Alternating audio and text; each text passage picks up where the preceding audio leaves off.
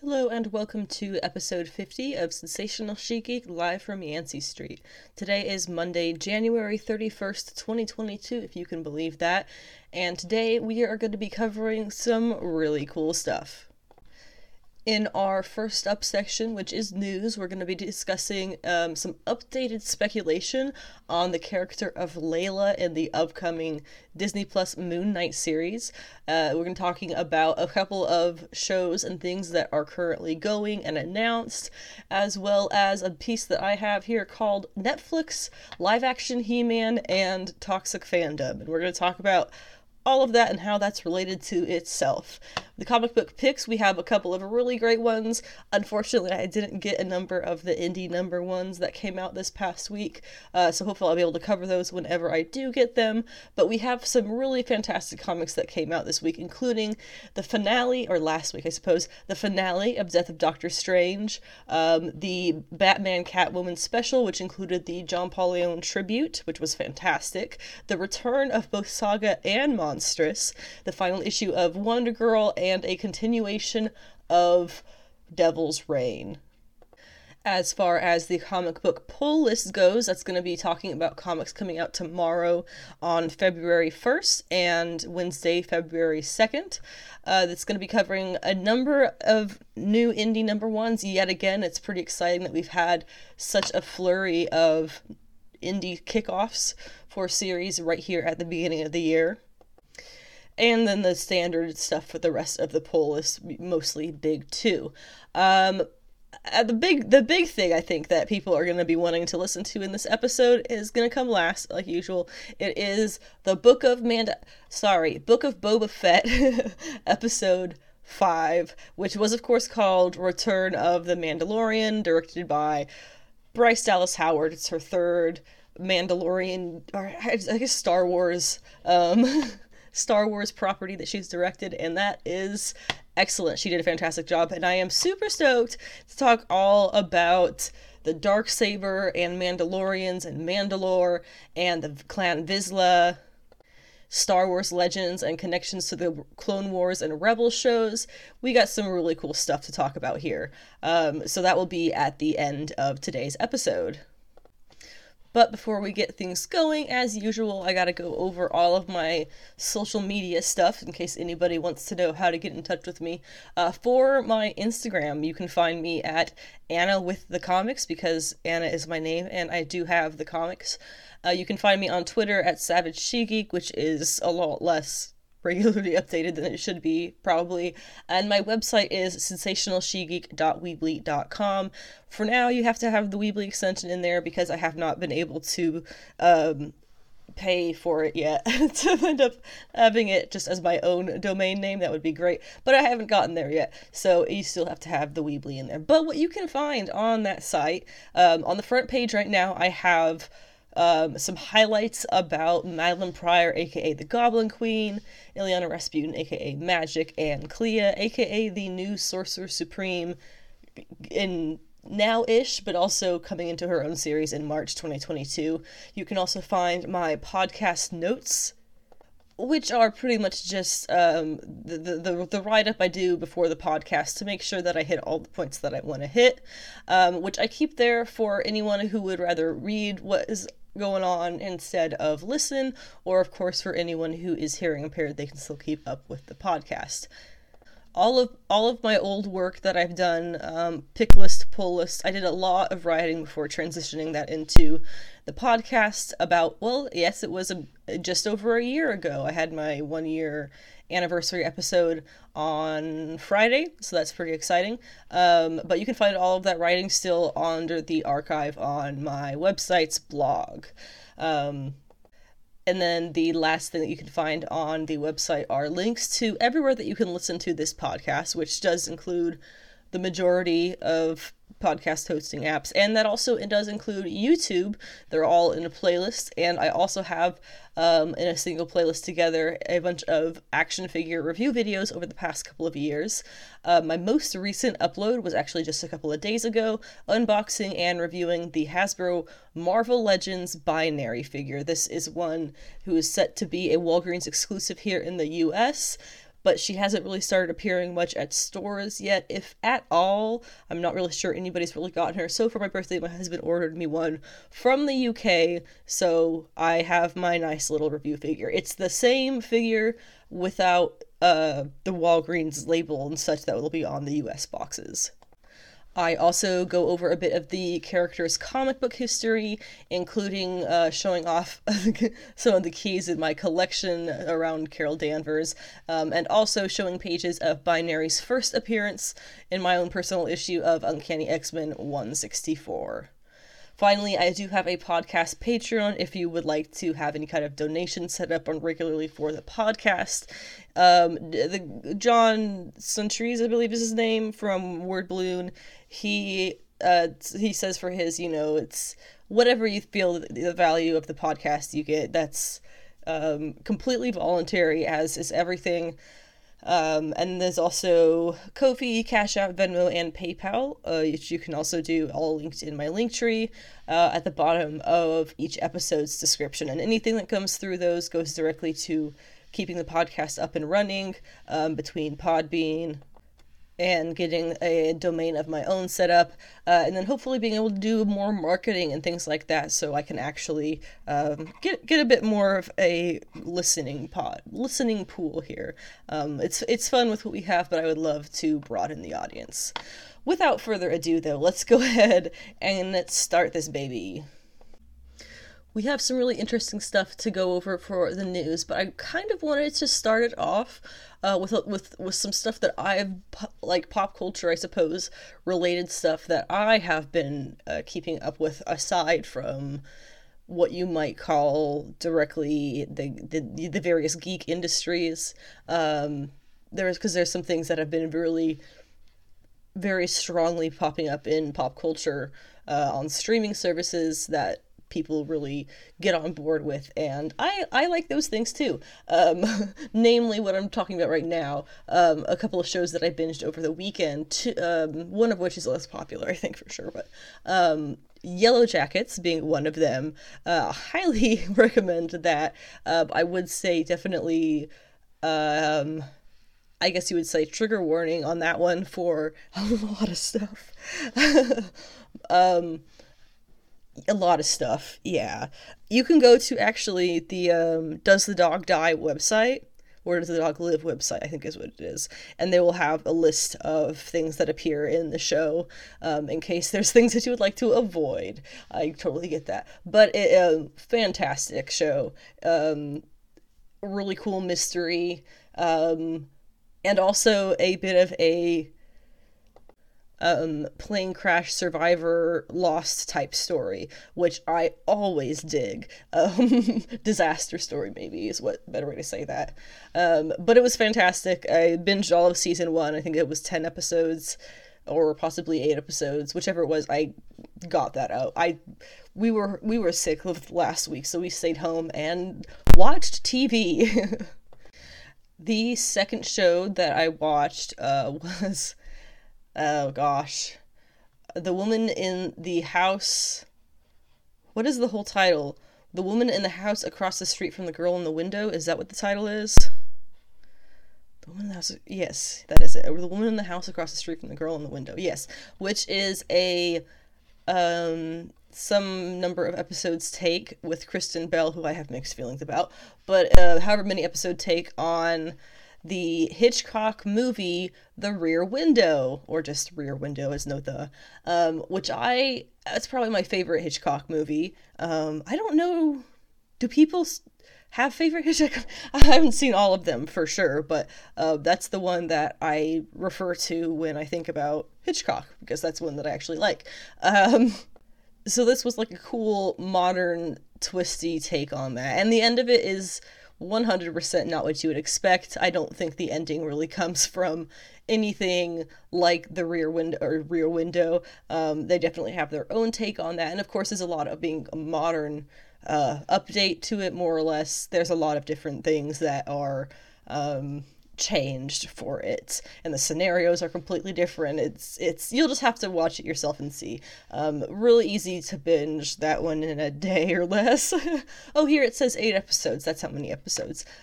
Really enjoyed it. It's Shelley Henning is in it as well. Mary Holland, who is a hilarious writer as well as actress. Michael Ealy plays her ex-husband. And I don't honestly know who Tom Riley is, but he also plays a main character. The third one that I watched was The Orbital Children, which was on Netflix. It was just a fun little, like, anime type thing. I don't know. It's about a bunch of kids who, some of them are born on the moon, some of them visiting the moon, and there's this comet. It was kind of confusing, honestly. I was, granted, probably not paying attention as much as I could, but it was a fun watch. Not too many episodes, not too long to watch, and that was how I spent the past week or so. So go me. Now, the only speculation period, I suppose, that I have to discuss on this week's episode is regarding the character of Layla in the upcoming Disney Plus Moon Knight series. If you're watching the trailer with subtitles on, I think he may actually say it out loud at one point, and it's on his phone as well. The character she calls him when he is having his mental crisis, and she's like, "Oh, where were you?" and calls him Mark, which of course is his comic name, and he's going to be going by, we're not really sure what he's going to be going by, but he's having this whole multiple personality disorder thing going on, or dissociative identity disorder. I'm actually very curious to see which label they stick him under, because that does make a difference. But in any case, Layla is a character who knows Mark, apparently. Mark Spector. So people have been trying to figure out who is this Layla character. Is she somebody from the comics, or is she an original character for the show?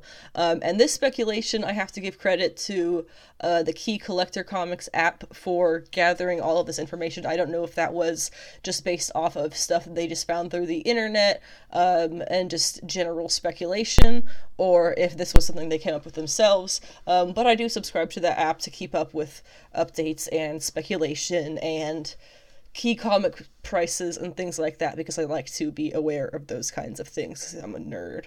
But the point here is, the theory that we've got going for the character of Layla is that she is a character named Dr. Emmett from the comics. She first appeared in Moon Knight #1 in 2016. And her first name is never revealed. In the first issue, her first appearance, Mark has a vision that of Dr. Emmett as a woman with a crocodile head, showing that she is possessed by the Egyptian god Ammit, who is the Soul Eater. You also get in the trailer, connected to that, when Layla calls him on his phone, it says unknown caller, but, it doesn't say that, it says unknown caller, sorry, but it does have a crocodile, like, 8-bit kind of image on the screen when she calls, so that could be a little bit of a hint there. Also, in the comics, Dr. Emmett treats a patient who she then leads to becoming the Sun King, who is a avatar of the god Amun-Ra. So the Sun King establishes in the comics a base of operation and ultimately becomes a cult leader, with Dr. Emmett continuing to be one of his worshippers. Now, Ethan Hawke has previously stated in interviews that he used footage of, I don't remember the name, but it was a notorious real-life cult leader, to help him with his performance as this character that he's going to be playing in Moon Knight. So, in addition, we can clearly see that he has what appears to be a cult leader effect on people from the trailer. So there is solid speculation here that he is portraying the Sun King, in contrast to Moon Knight, who is one of the avatars of course, Khonshu.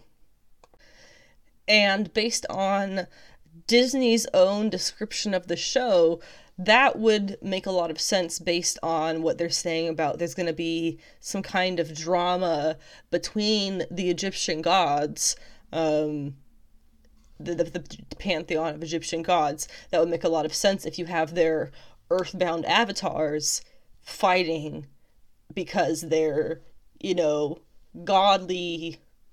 I don't know what they're godly overlords. I don't know what you get what I'm trying to say. They are fighting, so they're earthly people, aka these two characters are also fighting. And then Layla comes in, and she's this Dr. Emmett character from the comics. She probably was helping Ethan Hawke do his weird culty stuff, possibly rejecting him and turning towards Mark, or whatever name he's going to be known as mostly in the show, because we're really still not sure about that. But it all kind of makes sense there, and that's what the updated Moon Knight speculation is, and I think that's all pretty solid. Now, a couple of smaller points before we get into the He-Man and Toxic Fandom news. First off, Snowpiercer Season 3 has started. I believe this one is on TNT? It would appear that it is on TNT. I mentioned this one specifically because Snowpiercer, I know a lot of people don't know this, but Snowpiercer is actually based off of, loosely based off of the French graphic novels by the same name. It was, of course, the Chris Evans movie. Snowpiercer was the same, based off of the novels, graphic novels, and now the show, same thing. There are 3 volumes to this. They are, again, French, but they have been all re-released in English as well. I want to say Boom was the ones who published them. Not entirely sure, but it was originally published by the publishing company Casterman in French. And the first series, their first volume, was put out in 1982 under the title, I'm not going to try and pronounce that, something in French, and later titled The Escape in English. I do have all 3 of these volumes. I have read most of them. I don't think I've read the 3rd one because it was a very long time between the 2nd and the 3rd. You can check them out, but you should know they are very French. Very French. There is a fair amount of nudity and cigarettes and, the torment of the people under the foot of the government. That was a Russian. I don't know what I was doing there. Just a lot of the, Les Miserables, just very French. And it goes very different than both the show and the movie. It's much darker, and I would probably say much slower too, but it does have a little bit of a cult following, and so there are people who really dig the graphic novels. I would totally dig getting a first edition in French. Even though I wouldn't be able to read it, I think that would just be like a cool bit of pop culture history to have, just saying. But moving on from that, we also have more good news. Mortal Kombat 2 has officially been confirmed. People we all knew this was going to be happening, but now that it has a writer and everything on board, it is even more official. It is confirmed official. The studio, they ended up hiring Jeremy Slater to write. He has been the head writer on the actual, we were just talking about, the Disney Plus Moon Knight series, and apparently he also helped develop the Umbrella Academy for Netflix from Dark Horse. So that's all good signs for somebody to be writing a Mortal Kombat movie. Being somebody who is not very well versed on the Mortal Kombat stuff, lore, I guess, I didn't want to do too much looking into what people are speculating is going to happen in the sequel, because I have no idea what any of that would be talking about. Not a clue. Whoosh, over my head. I would be completely pretending to know what I'm talking about, and that makes me super uncomfortable, and I don't like doing that for the podcast, so I don't. But I did see this one thing, which I happened to have heard about when The Rock had tweeted this, and so this was actually kind of funny, and I kind of see this as being a bit legitimate. There are theories now that The Rock / Dwayne Johnson could be playing in this Mortal Kombat sequel Shao Kahn. I think that's how you would say that, because the reasons behind this, just before the sequel was officially confirmed, like a day or two before, The Rock had tweeted something about having been cast in a video game movie that he himself has played a lot of. And so, of course, there's all the funny jokes about, oh, Pokemon, you know, stuff like that. I doubt The Rock plays Pokemon. But to add on to that, the Mortal Kombat creator, or co-creator, I see that it must be, Ed Boon, he tweeted that The Rock would make a great Shao Kahn. So speculations are a whirl, and I don't blame them, because he says he's gonna be in a video game movie like a day or two before it's announced. I feel like it's probably like maybe 60% that. I don't know what I'm talking about. Do I think that he would be good in this? Again, not familiar with... I don't even know who this character is. I just am very curious if this is going to end up being a legitimate rumor, if it's going to end up being factual, I suppose, because I'm so curious what people would react to that with. But I guess we'll find out whenever we have more developments.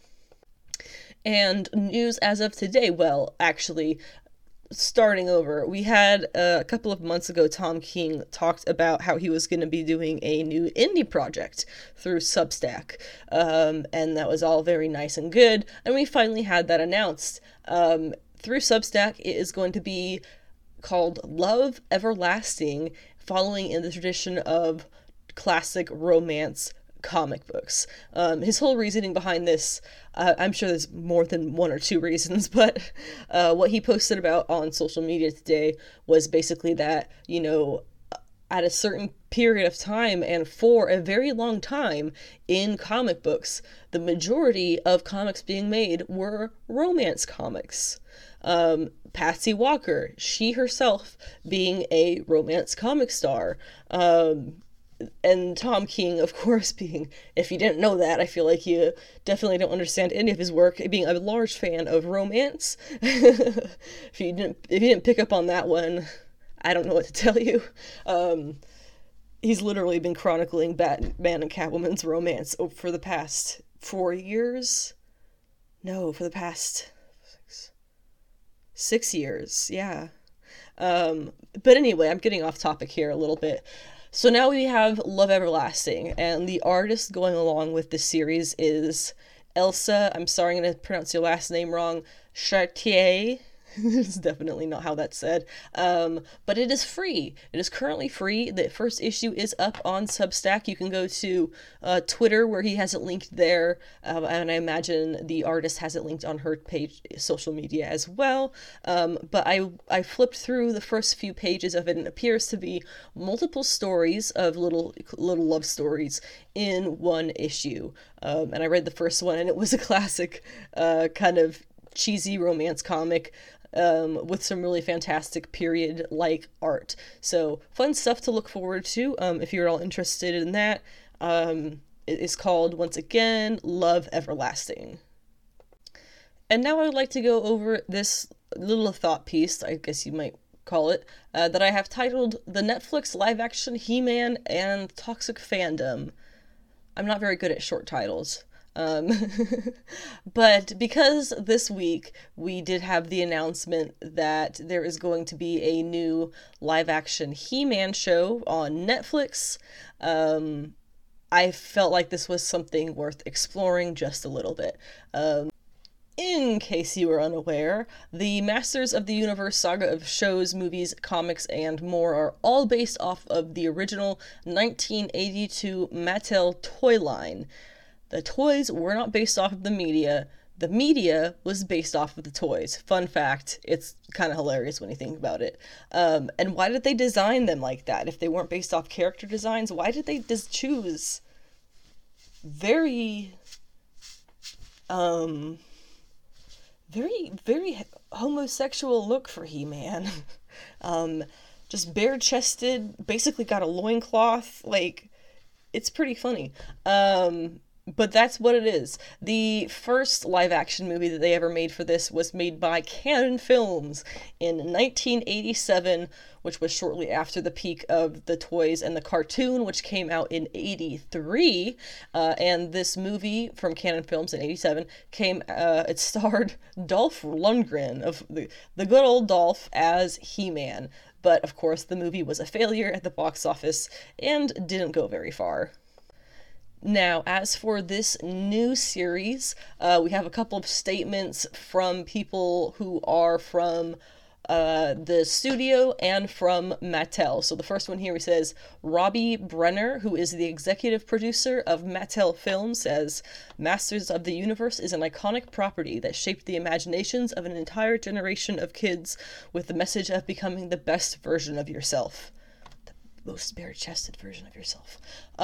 With our partners at Netflix, we look forward to showing audiences that anything can happen in Eternia. We are continuing to unlock this global franchise in new ways, and we can't wait to see Kyle battle it out with Skeletor in this live-action epic saga. That's Kyle being Kyle Allen, who has been cast as He-Man.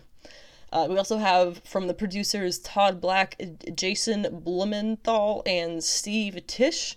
They say, we've always been inspired by the fantastical world of Eternia. This movie has been 14 Oh, it's okay. It's going to be a movie. Just kidding. This movie has been 14 years in the making for us and our partners, and we are so excited to tell an entirely new story for Masters of the Universe with the Nee brothers and Dave Callaham for Mattel and Netflix, and share it with a global audience.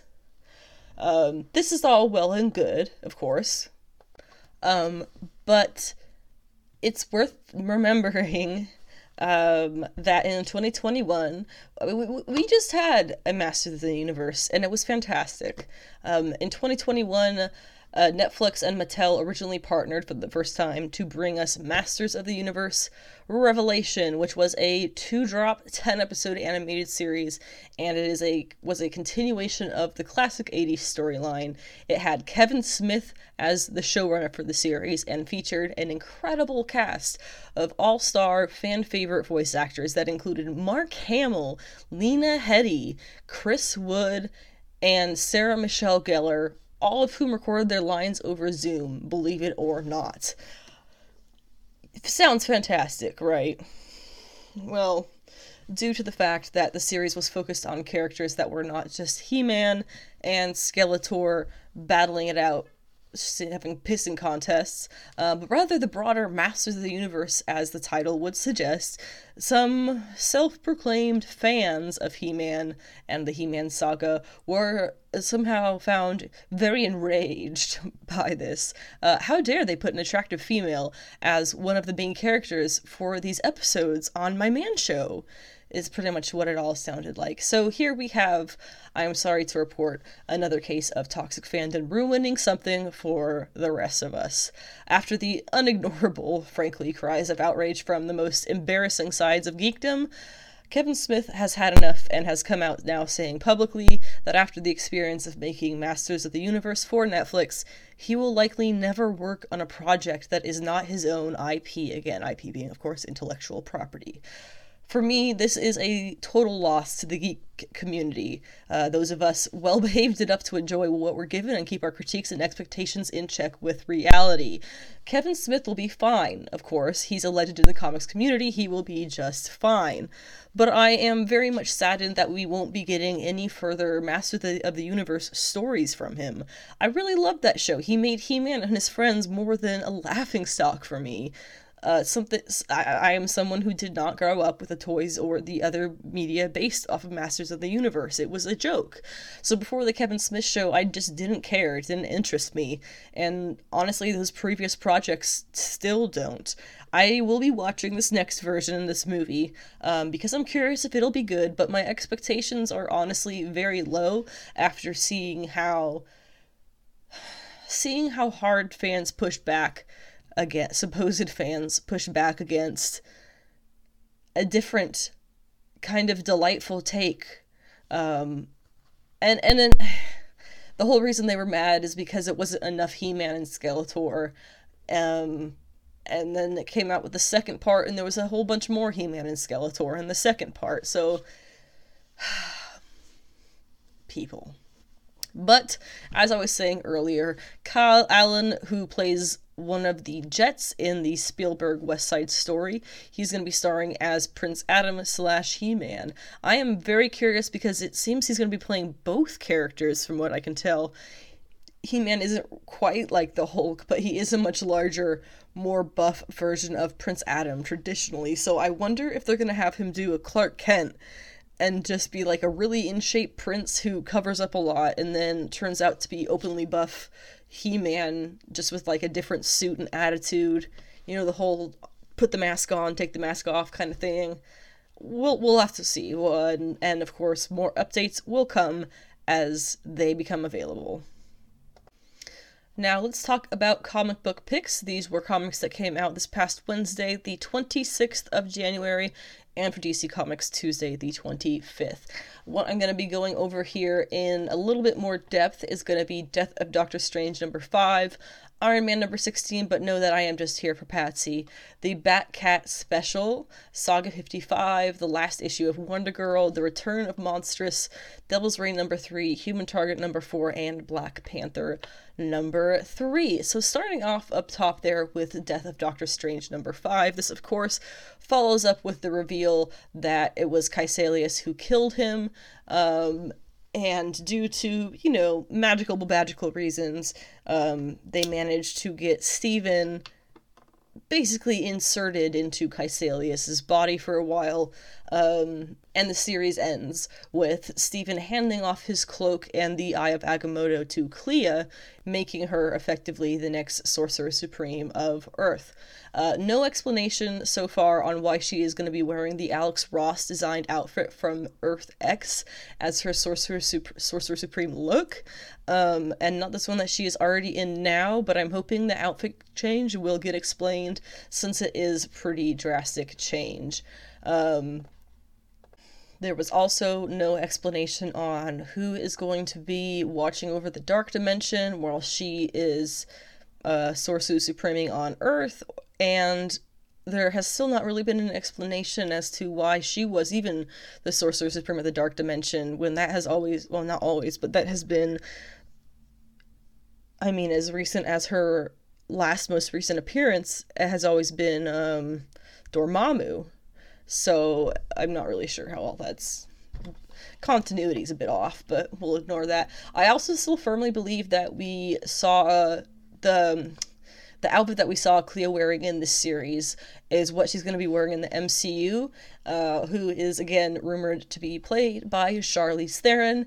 And I also wanted to mention here, I figured out why I like the idea of Charlize Theron's casting so much. Clea is decidedly much younger than Stephen in the comics, and especially specifically portrayed to be that way in the first decades of their relationship. They even go as far as to call her a girl instead of a woman, sorceress, or literally any other term that doesn't connotate a young age. And so having a more even age, difference between her and Stephen in the MCU is going to be a bit of a relief for me, to say for sure. Now let's talk Iron Man number 16 once again. We are here for Patsy and only Patsy. We learned through a conversation that Reed Richards, he's now fixed, quote-unquote fixed, the scar on Patsy's face that happened earlier on in the series events.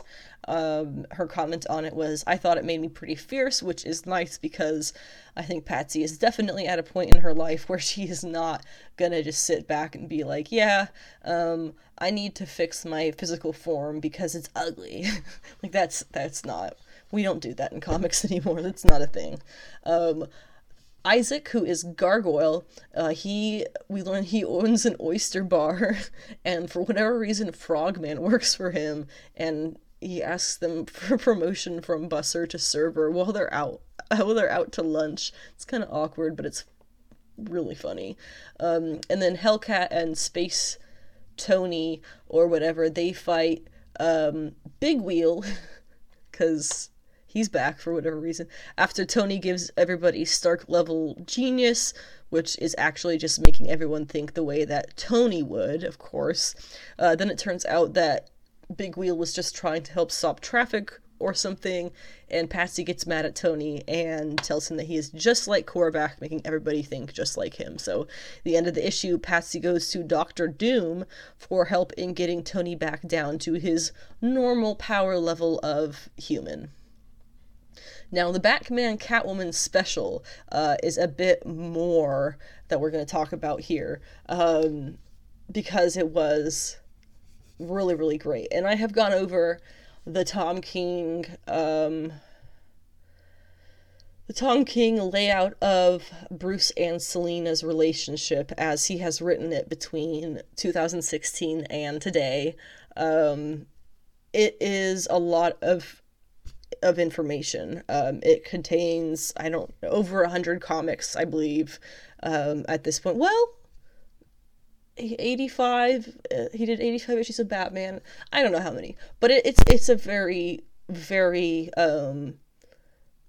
beautiful romance that he has chronicled for them, and this is just another iteration in here. So this issue is also a tribute to the late Jean-Paul Leon, which takes place after the main issue and was incredibly heartfelt, and the art is fantastic. I would definitely say this issue is worth checking out for that tribute section alone.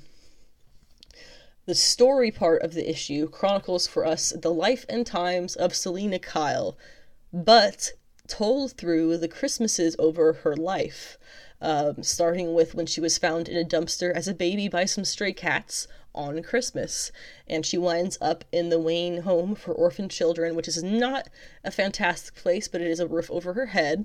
And growing up, she would talk to Bruce Wayne in the large Wayne family portrait on the wall about her life, about the holidays, about what she thinks his life is like, and then about his parents after their murder. She eventually broke out of the orphanage, crashing onto the ground and being found by stray cats again. She spends Christmas in the sewer with Killer Croc, if I'm not mistaken, and then we see her life as a criminal begin, stealing jewelry from fancy people on the street on another Christmas. We see her first trip to prison, where she smuggles in a kitten and starts fights to protect it. We see her drunkenly walking across a wire across the high building tops on another Christmas, robbing a horrid pervert on another. Solitary confinement at Arkham over the holidays, then she spends Christmas with the Joker, where based off their costumes we can clearly tell they're both very early on in their careers. The next Christmas we see has Batman and Catwoman kissing on a rooftop as police radios squawk about a jewelry heist. Then it's her Jim Balin outfit as she fights Batman on Christmas inside a museum, then an awkward-looking Christmas as just Bruce and Selina. A Christmas at the Wayne Mansion before Bruce wakes up, with Selina gazing at the same Wayne family portrait. In her Jim Lee suit, she takes out the Joker on Christmas to his displeasure. Another year, she and Batman swing through the city, with him questioning her about the missing tree topper from the Gotham Plaza Christmas tree.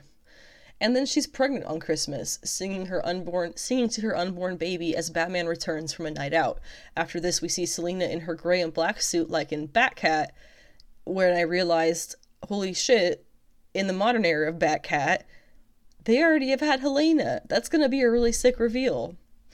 Bruce and Selina embrace by their Christmas tree. Helena is gifted a sword. She and her mother talk about the same Wayne family portrait together on another Christmas. Then Selina fights the Joker, wanting to kill him, but just leaving him scarred because she already made the promise to Bruce not to kill him. Then it's Batman trying to convince Catwoman to let their daughter be a Robin. Clearly she uses that one because the next Christmas is Helena in her Robin suit, and another Christmas with the Bat, Cat, and Robin all tied up over some hungry-looking alligators for some quality family time, no doubt. Much later, it's a Christmas with Selina and Bruce as an older couple. She assures him that their daughter will be the one to answer the bat signal tonight. A much more sad Christmas is Catwoman bringing an elderly Joker back to the rest home or hospital he wandered out of, his head confused with dementia. Another more solemn Christmas where Bruce gifts his wife a diamond and has it put on display so she can go steal it for herself. She is very much moved by this gift. Another Christmas is spent together on a beach, then mother and daughter race across rooftops in Gotham. Bruce Wayne vomits into a toilet on Christmas, knowing Dr. Phosphorus has finally killed him all these years later. Then it's Selina alone at Bruce's grave on Christmas, just missing him. She spends one Christmas on a rooftop overlooking Gotham, taking care of strays. Then she makes a donation to the orphanage she grew up in, which is now called the Selina Wayne Home, but with a new era of family Wayne portrait at the front. Wayne family portrait at the front. It's with Selina, Bruce, and Helena. Plus, she apparently made the rule that each child must be given a cat. And finally, we see Selina's last Christmas taking care of strays in an alley again when she's shot by a robber and her life ends very much as it began, in an alley with some cats. Personally, I was pretty surprised that he actually went all the way through there and showed the death of Selina Kyle. But it makes a lot of sense. He's told us about the death of Bruce Wayne for quite some time now. I would highly recommend Batman Annual number 2, which has the titles Date Nights and Last Rites. That is easily one of my favorite single comic issues of all time. And I think it would be...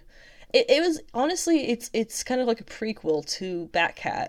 It sort of kicked off the whole way of storytelling that he does with Batcat. So definitely recommend that if you're into this relationship. And then you can check out all of Tom King's other Batman writing so that you can learn all about what he's chronicled of their relationship. Now for Saga number 55, this was the grand return of one of the, if not the most popular comic of all time. In short, I do not know of a new release that has not only generated this level of excitement, but one that has also lived up to it. That is Saga for you. Boom. That's perfect. This issue, of course, this is going to be spoiling it, so if you haven't read it, go away. This issue picks up 3 years after the events of the last, with Alana living with her daughter and Prince Robot's son, as well as Bombazine, the weird creature guy from the cover. No, he is not her lover. He is her, teammate, partner, I guess. He lives with them in the tree house, which has adapted through the years, but can still fly. Hazel misses her dad, of course. But Prince Robot's son is there as her brother, so she at least has something to fall back on. We learn that Alana and Bombazine work together as smugglers, and of course they are in a little bit of a pinch now. Meanwhile, we catch up with the Will. He's back into fighting shape, and he comes to Gwendolyn, who is now in charge of their guild. They have glorious X-rated sex. Again, this comic is not for kids. And then Will pulls out the head of Marco, or rather, the skull of Marco. That is so dark. He's been carrying Marco's head around for 3 years. Dude. Super dark. And of course we do see Lion Cat again. So, all is well in the world once again with Saga's return. Wonder Girl number 7 was the unfortunate final issue. Unfortunately final. The issue itself was not unfortunate. This is by Joelle Jones with art by Leila Del Duca and colors by Jordi Belair. And I still cannot believe how well Leila Del Duca mimics Joelle Jones's art. It is uncanny. Totally uncanny. I love it. It's fantastic. And as it turns out, the man who back in the day killed Yara's mother and who came now to Olympus to challenge her again turns out to be Eros. She wins the battle, of course, and he takes his love arrow spell thing out of her so that she is free.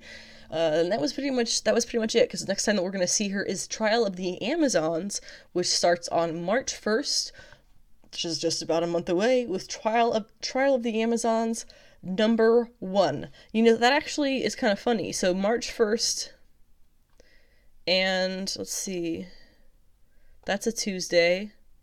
Yep, March 1st and February 1st are both Tuesdays. That's kind of funny. Guess that's what happens when you have 7-day weeks and 28 days in a month. Wow! I'm getting off track here. Monstrous number 36 was the return of Monstrous in 2021. Again, love this book, love this world that they built, and love this team. Marjorie Liu and Sana Takeda are fantastic, and they have created one of the most phenomenal universes in Monstrous. There's a lot of politics in Monstrous all the time, so it's a little bit difficult to always go through and explain what's going on because there's so much built up.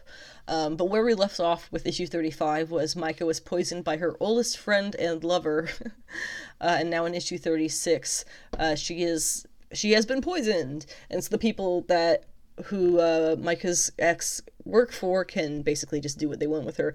It's a lot of politics, like I said, which is normal for Monstrous, but they make it interesting because this is a matriarchal, semi-magical, semi-animal society. Very cool. When we see how Micah is doing on the inside, internally, we see that she is literally fighting off the infection, or at least out of its control, because then we see that she has potentially broken through, I guess, to the other realm of the gods? The place where Zin is from? I'm honestly not sure, but the next issue will definitely, I'm sure they'll explain it a little better for us in the next issue. We'll figure it out. Devil's Reign number 3 was a pretty good issue. Johnny Storm and the Thing, they started off by saving Ben Reilly's Spider-Man from being pretty much killed by cops. Luke Cage, he's officially starting his run for mayor. Kristen McDuffie talks to Sue Storm in jail, and Sue steals a paperclip, so she's obviously got something up her sleeve now. Well, literally now. I also think that it was interesting that Kristen calls her Ms. Storm, not Mrs. Richards. I think Chip did that on purpose because they're both two professional women, and she probably recognizes that this would be Sue's preferred name. And we have, of course, Fisk is planning on using the Purple Man to get elected. They talk about Daredevil's identity and how Fisk knows he used to know, but his mind was wiped like everybody else's. So he decides to use the Purple Children too, who themselves are on their way to kill their dad. So that is probably not going to be very good for the Purple Man. Either way, he's probably not making it out of this. Meanwhile, the heroes figure out that Fisk is using Purple Man, and they decide that something has to be done. But then they are attacked by the Superior Four, which is, of course, Doc Ock, Logan Ock, Hulk Ock, and Ghost Rider Ock. It's honestly pretty funny. It is revealed at the end of the issue that Iron Man, who we thought was Iron Man, is actually Chameleon working for Ock because he was supposed to get Iron Man to run for mayor, and they were like, no, we're gonna do Luke Cage. And so that blew up Ock's plan, and so now he's mad, or whatever. And then, of course, the issue ends with Foggy being potentially murdered, so it wouldn't be the first time. Just saying. Human Target number 4 is, of course, day 4 of 12 of Christopher Chance trying to figure out who killed him, which is a complicated question because it's a 12-day poison in his system with no antidote, and he was poisoned when he was undercover as Lex Luthor, so it's really, they're not sure if somebody was trying to kill him or Luthor. It's a bit complicated, you know. Today, on day 4, he takes ice to Ted Cord, who is Booster Gold's best friend, also the Blue Beetle of this era. Really cool issue. I know I mentioned earlier Tom King being a fan of romance and a loving to write romance, and we talked a little bit about that in the Batcat special that came out this week, when I just went over that a minute ago. But the Human Target, dude, he is, it's like a love letter to love. Or possibly to his wife. I'm not really sure, but his character, Christopher Chance, is so head over heels in love with Ice, the character Ice. It's unbelievable how he writes it. This one line I had to put here that I'm going to quote in a second. You know, what is that song, Take Me to Church? Is that about drugs or is it about relationships? most songs could go either way, but it kind of makes me think of that. The line is, she isn't a superhero, she's a god, and all I can do is get down on my knees and pray. Tom King! Moving on. Black Panther #3 by Oscar-winning writer and director, John Ridley, who actually just came out with another new movie on, I want to say it's on HBO Max. I think it's got Orlando Bloom in it. That's all I remember. On this episode, in this issue, T'Challa goes to Mars, which is aka Arakko. Storm and he meet happily, which I was kind of surprised by, but then it turns out that she and him are back together. When did that happen? When did I miss that? And doesn't that make things pretty severely complicated? Because doesn't Wakanda reject Krakoa? But her title now is Regent of Arakko and Voice of the Solar System, which is fucking baller. You get him, girl. She did. She got him. I love Storm. There is a whole big fight scene with Gentle, who is a mutant, but then it turns out that it was a whole ruse, and Gentle is actually the one who T'Challa came for. He's one of T'Challa's agents. So that was a pretty cool twist. T'Challa tells him that he tells him about the other agent's death, and it's kind of an emotional scene, and they hug it out, and it's really cute. It's nice. And then they have 2 other stories in the issue, because this is Black Panther #200 if you're going by the legacy numbering, so yay. But the 3rd story is the other one I wanted to mention. It's a boy narrating how it's really interesting. He's narrating basically how his clan left the main city of Wakanda and moved off to the outer fields and things, because they believe that Wakanda has become greedy in all things. The way that they kind of described it, I'm not sure who wrote this 3rd story, but the way that they kind of describe it is that, the best way I can think of to do just a quick summary of what they were saying was Wakanda has been taken over by consumerism, and likely capitalism too, which is totally understandable. And so this kid's clan, they reject technology, and they have developed a relationship with the vibranium in the earth, making it into tattoos and things, and those tattoos apparently can give them powers because they have made that much of a connection with the vibranium. So this particular young man who's narrating, he goes to the new Wakandan parliament because remember, Wakanda recently decided to become a democracy instead of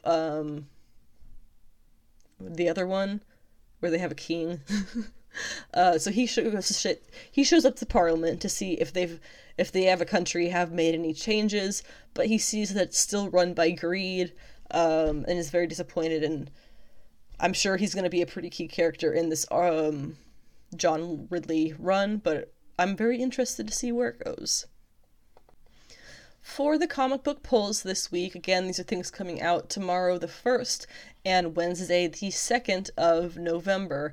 I'm going to be going over the solicitations of the #1 issues, and then we'll cover the rest of them a bit faster. Starting off with the Red Sonja Valentine's Day Special 2022. This one is going to be pretty cool because it is written by Chuck Brown, who was the co-creator of Bitterroot, which is a series that I really enjoy, and it is drawn by Lee Ferguson. There's also going to be a cover by Sozo Micah, who I would definitely say is an artist you should put on your artists to watch list. It says Burning Love, Red Sonja's temporarily develop fire powers, which is handy since she's in a land where warlords possess deadly ice powers. Sonja finds herself amidst a lover's quarrel in which someone exchanged their heart and soul, quite literally, for overwhelming power. Can Sonja defeat a greedy cherub ogre and restore peace to the freezing lands? I don't know, but it sounds fun, and it comes from Dynamite. Land of the Living Gods #1. To be honest, I'm not sure if this is coming out this week or next week. I could not find a single answer anywhere, but it's being written by Isaac Mogajane and arted by Santos. That's it, just Santos. It's coming from Aftershock Comics, and what they have to say about it is said that when the world dies, the spirits of the first people will return to witness the last days of humanity. Well, the spirits have arrived, and the end is here. But not everyone has given up hope. Naledi, a teenage girl living in the deserted city once called Johannesburg, has always believed that there is a land hidden away in time where the gods still live, and where there are gods, there are miracles, perhaps even miracles that are big enough to save our dying planet. And so, after a lifetime of isolation, Naledi will head out into the unknown with little to hold on to but her faith and her magical pet plant, Buyo. A fairy tale for the times in which we find ourselves, brought to life by South African writer and producer Isaac Mugajane and Brazilian artist Santos. I think that sounds really fun. I'm also loving all of the non-American comic creators who have been popping up with new indie comics recently. That is how you keep the industry thriving. Primos #1 is coming from AWA, Upshot by Al Madrigal and Brian Ribber. It says, centuries ago, two Mayan brothers constructed a spaceship that sent them hurtling into outer space. Returned to Earth only to find their culture and civilization destroyed, one of the brothers vows revenge and seeks to decimate the planet sorry, I'm stumbling over my words, with intergalactic technology gathered on his travels. To prevent this, his sibling creates a contingency plan that activates the world's protectors, descendants of their own family. Now the fate of the planet lies in the hands of three cousins scattered throughout Central and North America who have never even met. Sounds sick. New Masters #1 is an Image comic from Shobo and Shoff Coker. 2019 Creators Grant recipients, Nigerian brothers Shobo and Shoff, present New Masters, a groundbreaking blend of science fiction, adventure, drama, and vibrant Afrofuturism. In a striking vision of West Africa under the thumb of alien colonizers, a motley crew of outcasts find themselves caught up in a power struggle for control of an ancient artifact with immense power. I should have done a little bit on Afrofuturism. Damn. Maybe I'll do that once I read this comic, and confirm that it is in fact quality. Maybe I will talk about Afrofuturism next week. I know that I have talked about it on my blog, my written blog, before I started the podcast, so if you want to see what I have to say about Afrofuturism and what that all is, you can check it there. I don't know if I have a tag for it. I'm not sure, honestly. But it's a really neat concept. I love to see more of those kinds of things happening in pop culture, so this is one that I'm not going to be missing. The Monkey Prince #1 is a DC comic by Gene Luen Yang and Bernard Chang. It is a celebration of Asian history coming just in time for Lunar New Year. So introducing the newest hero in the DCU, the great sage, equal to the heavens, better than his predecessors, the legendary Monkey King, even better than the Justice League, and definitely the Teen Titans, actually all the heroes combined. Everyone put your hands together for the Monkey Prince. Marcus' son moves around a lot because his adopted parents are freelance henchpeople, so this month he finds himself as a new kid at Gotham City High School, where a mysterious man with pig features asks Marcus to walk through a water curtain to reveal himself as who Marcus really is. Someone who has adventured through the journey to the west, can transform into 72 different formations, can clone himself using his hairs, and is called the Monkey Prince. This is one that I'll be getting to support representation of Asians and Asian Americans in comics. It is something that is very important to me. We also have Excellent #1 by Peter Milligan and Michael and Laura Allred. This is from Marvel, of course. I actually remember going over this when I was talking about solicitations a few months ago. It's finally here. They were loved by their adoring fans. They were reviled by the harsh press. They lived, they loved, they fought, and they died. A lot. All for the sake of fame. They were the Ecstatics, a team of mutant celebrities fighting for a brighter world and an even brighter spotlight. But they're old news now because it's a new mutant team that will live harder, love harder, fight harder, and die a whole lot harder than those has-beens. I think it's pretty funny sounding. I think I already talked about Star Wars Galactic Star Cruiser Halcyon Legacy because it's been pushed back a whole bunch. But hopefully coming out this week with a variant cover by one of my favorite up-and-coming artists, Caspar Wijngaard. Somebody tell me how to say it. It's Wijngaard. Please tell me how to say that. And that covers our number ones for the week. Then we have Daredevil, Woman Without Fear, number 2 of 3 by Chip Zdarsky with art by Rafael de la Torre. Dark Knights of Steel, number 4 of 12 by Tom Taylor and not Yasmin Putri.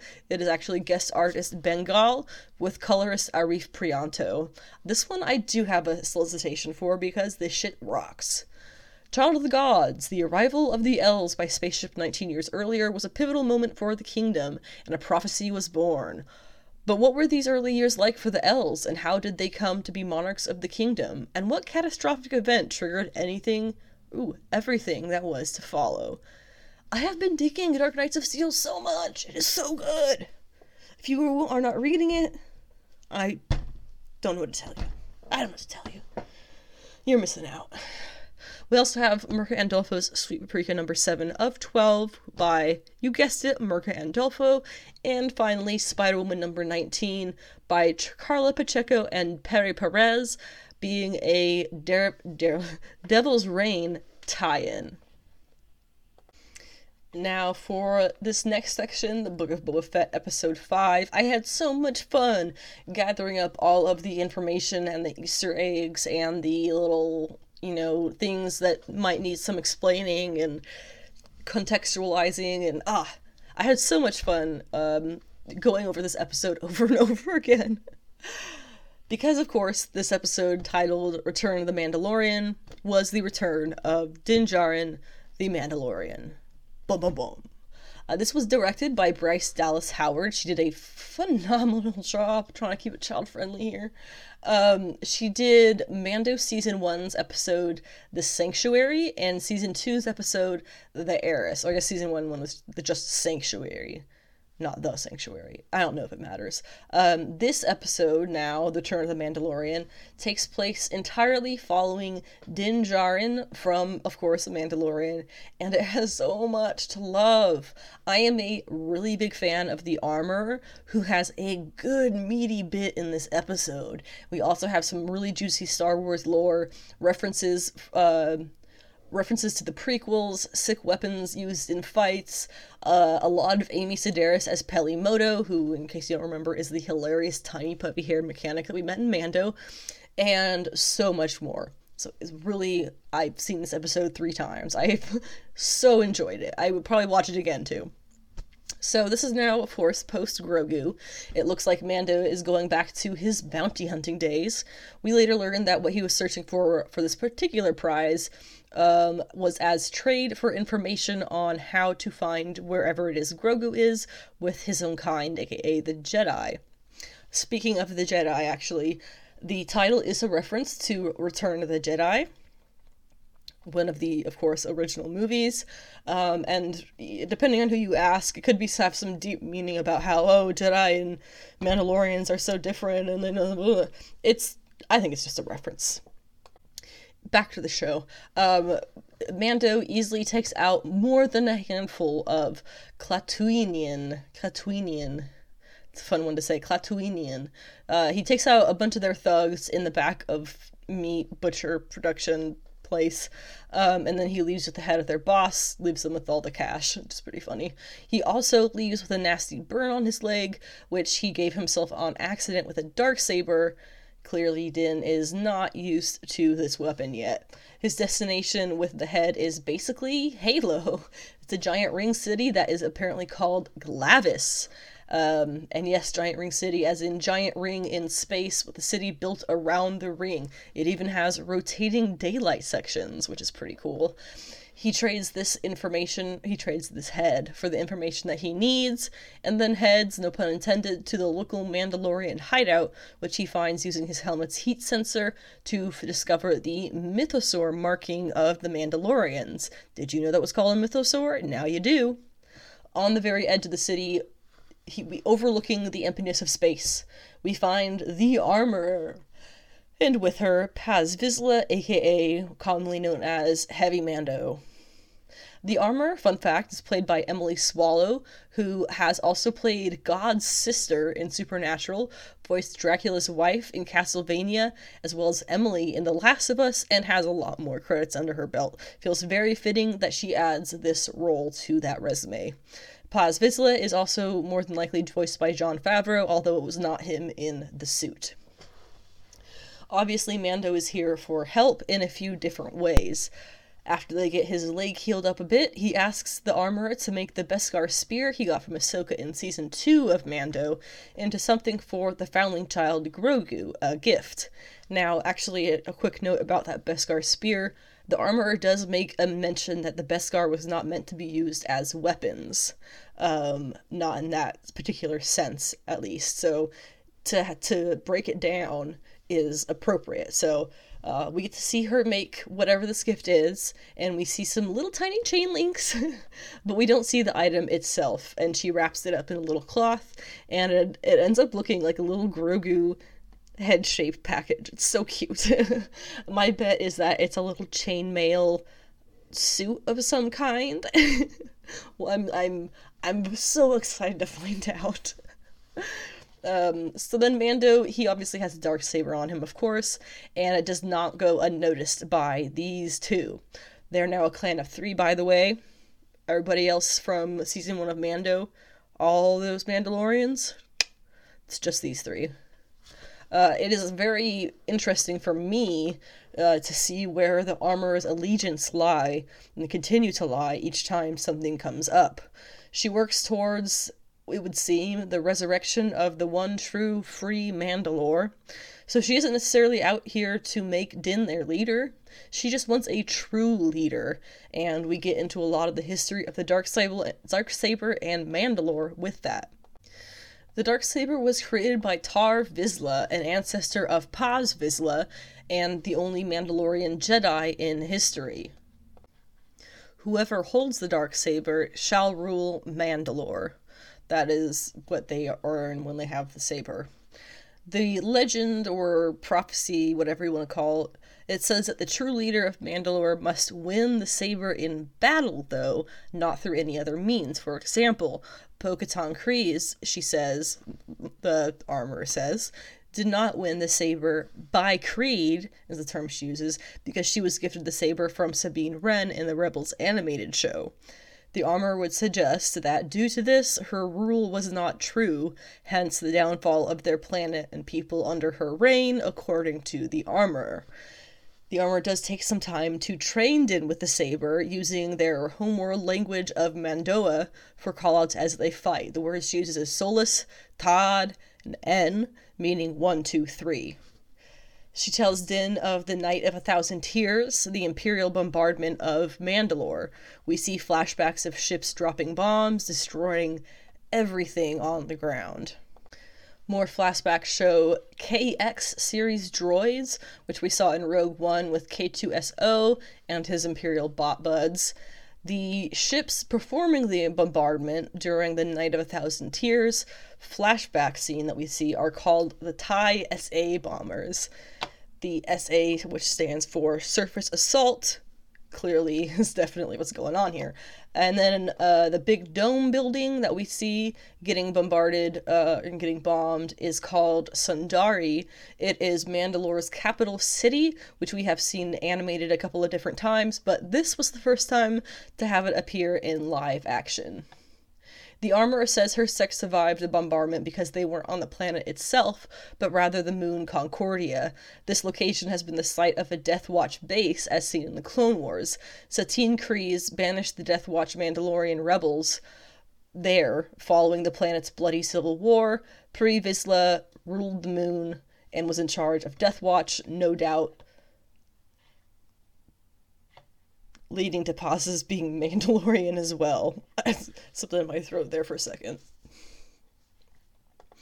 It is worth noting that the armor is the head of this very small Orthodox Mandalorian religious group that was already theorized to be possibly derived from Death Watch as seen in the Clone Wars. So this really seems to solidify that theory, and I'm very curious how that's gonna end up. He clearly doesn't know that she's an extremist. Yeah, I'm just very curious how that's gonna go long term. When her lesson is over, Paz Vizsla decides to challenge Mando over the right to carry the Darksaber, and they battle it out sans jetpacks, which makes my nerves go completely crazy. During their fight, they both use the Darksaber at one point or another. Something that is really cool here is how they made it so Paz was clearly struggling more with its weight than Din was, because in Star Wars lore, if you try to use a lightsaber that you haven't basically bonded with, that is not yours, it will be its full weight of like 40 something pounds. Having that connection with it is what makes it light enough to wield naturally. While it does seem for a minute that Paz will win his family's saber back, Din ends up winning it out, but when the armor asks him to swear by their creed, which is of course the have you ever removed your helmet, has anyone ever removed it for you, or whatever, he has to admit that he has removed his helmet. She immediately tells him that he is a Mandalorian no more. He asks how he can recompense. She says he can take himself to the living waters beneath the mines of Mandalore to be redeemed. The mines have been destroyed, but she reiterates that is the only thing he can do. He leaves the ring world by way of Galactic Cruiser. I have been trying to figure out the ship's name, if it's the Halcyon from the comics or another one, but I couldn't find any definitive answers on that. Weapons are not allowed on commercial flights, and religion is not an exemption in space, so Din spends a solid chunk of time rushing to dump out his weapons before the ship gets filled and takes off. It's a lot of weapons. It's a lot. A lot of weapons. Thankfully, nothing is tampered with on the trip, but Din is seated behind a Rodian and its parent, a child Rodian, and the child becomes overly curious with this mysterious Mandalorian. This bit to me was so much like the classic superhero takes public transit shtick, you know, where he sits and tries to blend in, but of course a kid sees him and is fascinated, and then later on in the episode we get him, he comes by and swings by in his own ride to really impress the kid, like Superman flying outside of a plane. It's classic superhero shtick. The ship that he's on, it ends up taking him to Tatooine, where we meet up with Peli Motto. According to my research, the droids that we have in this scene are an R5-D4, which we've seen before in A New Hope, a WED-15 Treadwell droid, and I admit I don't know if you say WED-15 or WED-15, and an MPH power model. Don't ask me what that means. Din came to her now because she had sent him a message that she has a new ship for him. It's incomplete, but it is a Naboo N1 starfighter, which we first saw back in The Phantom Menace. It was one of those, it was one of the ones that was very famously piloted by young Anakin as he destroyed the whole Trade Federation blockade and saved Padme from the droid army. So really cool throwback to the original series here. I absolutely love that. It's from the Galactic Republic era, so again, a really old piece of ship. Peli promises that it will be faster than a Fathier, which is one of those weird horse, cat, lemur, dog, horse things from Canto Bight in The Last Jedi. If you remember the Canto Bight scene, that's what it mostly was about, I think. I'm not sure. We're not getting into that. Peli also mentions that this ship can hit hyperspace without a docking ring, which is something that we've seen in Star Wars many times before. Single man or two-man ships dock on this big ring, and the whole thing takes them into hyperspace. She also said that she's dated a few Jawas, which is a bit disturbing, honestly, but she sends them to get a ship part for her, which was a cryogenic Destiny combustion booster, which, fun fact, was the same stick that they used to hold the walls apart, back in the day when Luke and Leia and Han are all stuck in the crash compactor. Good stuff. When the ship is finally completed after a fun montage of putting it all together and seeing a good amount of character growth in Din and his treatment of droids, he takes it out for a spin. I remember loving the pod racing scene from The Phantom Menace as a kid, and that is the pretty much exact route Mando takes his new ride on when he goes out for a test drive. We even see a Womp Rat. It is a glorious throwback to The Phantom Menace, and I admit I love that. I do love it. I dig it. He takes the starfighter spinning through the orbit, which is a maneuver that apparently some people say is a subtle nod to Anakin in the Naboo ship when he says, "I'll try spinning, that's a good trick." Good old kid Anakin. His not at all annoying voice. Before too long, a pair of X-Wing pilots catch up to him, the space version of being pulled over by some cops. The second pilot, the older one, is Carson Teva, is the character's name. He is played once again by Paul Sung-Hyun Lee, as we saw in The Mandalorian Season 2, which he also was on Kim's Convenience. He's been on a few other things. He's awesome. The other pilot is Max Lloyd Jones, who played... I guess he doesn't have a Star Wars name, but he played a Luke Skywalker's body double during the Mandalorian Season 2 finale. So upon his hasty return to Pelimoto, Din chooses the word wizard when asked to describe the ride, which is a callback, of course, to Anakin's own friends calling it wizard when he has his ship and Tatooine when he's a kid. It's a whole thing. It's cute, okay. While he was out, Peli apparently took out an assassin.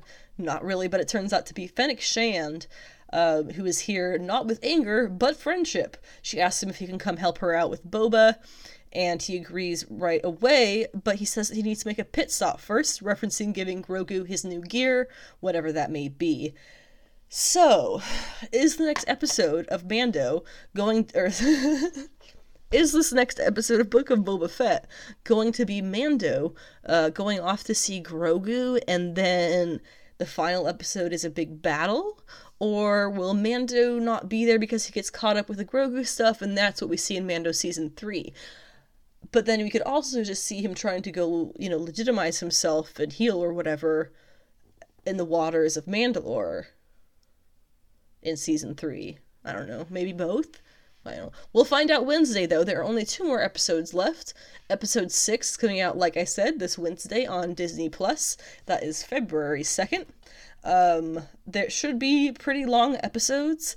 I have no idea what to expect with this next one, but I can pretty much imagine the last will be some kind of large battle or stealth mission battle. It'll be some kind of fight, for sure. And that wraps up this week's episode of Sensational She-Geek, live from Yancey Street. Thank you very much for listening to whatever portion of the episode you do listen to. It is the seasonal holiday of Candlemas over this next few days.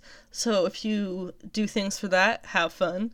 And if not, we are continuing to get the days very slightly longer each day that goes by. So the light is returning to the earth. Hopefully this year has been treating you well so far. We're already into February, guys. It's 2022. We're in the future. I feel old. Have a great week.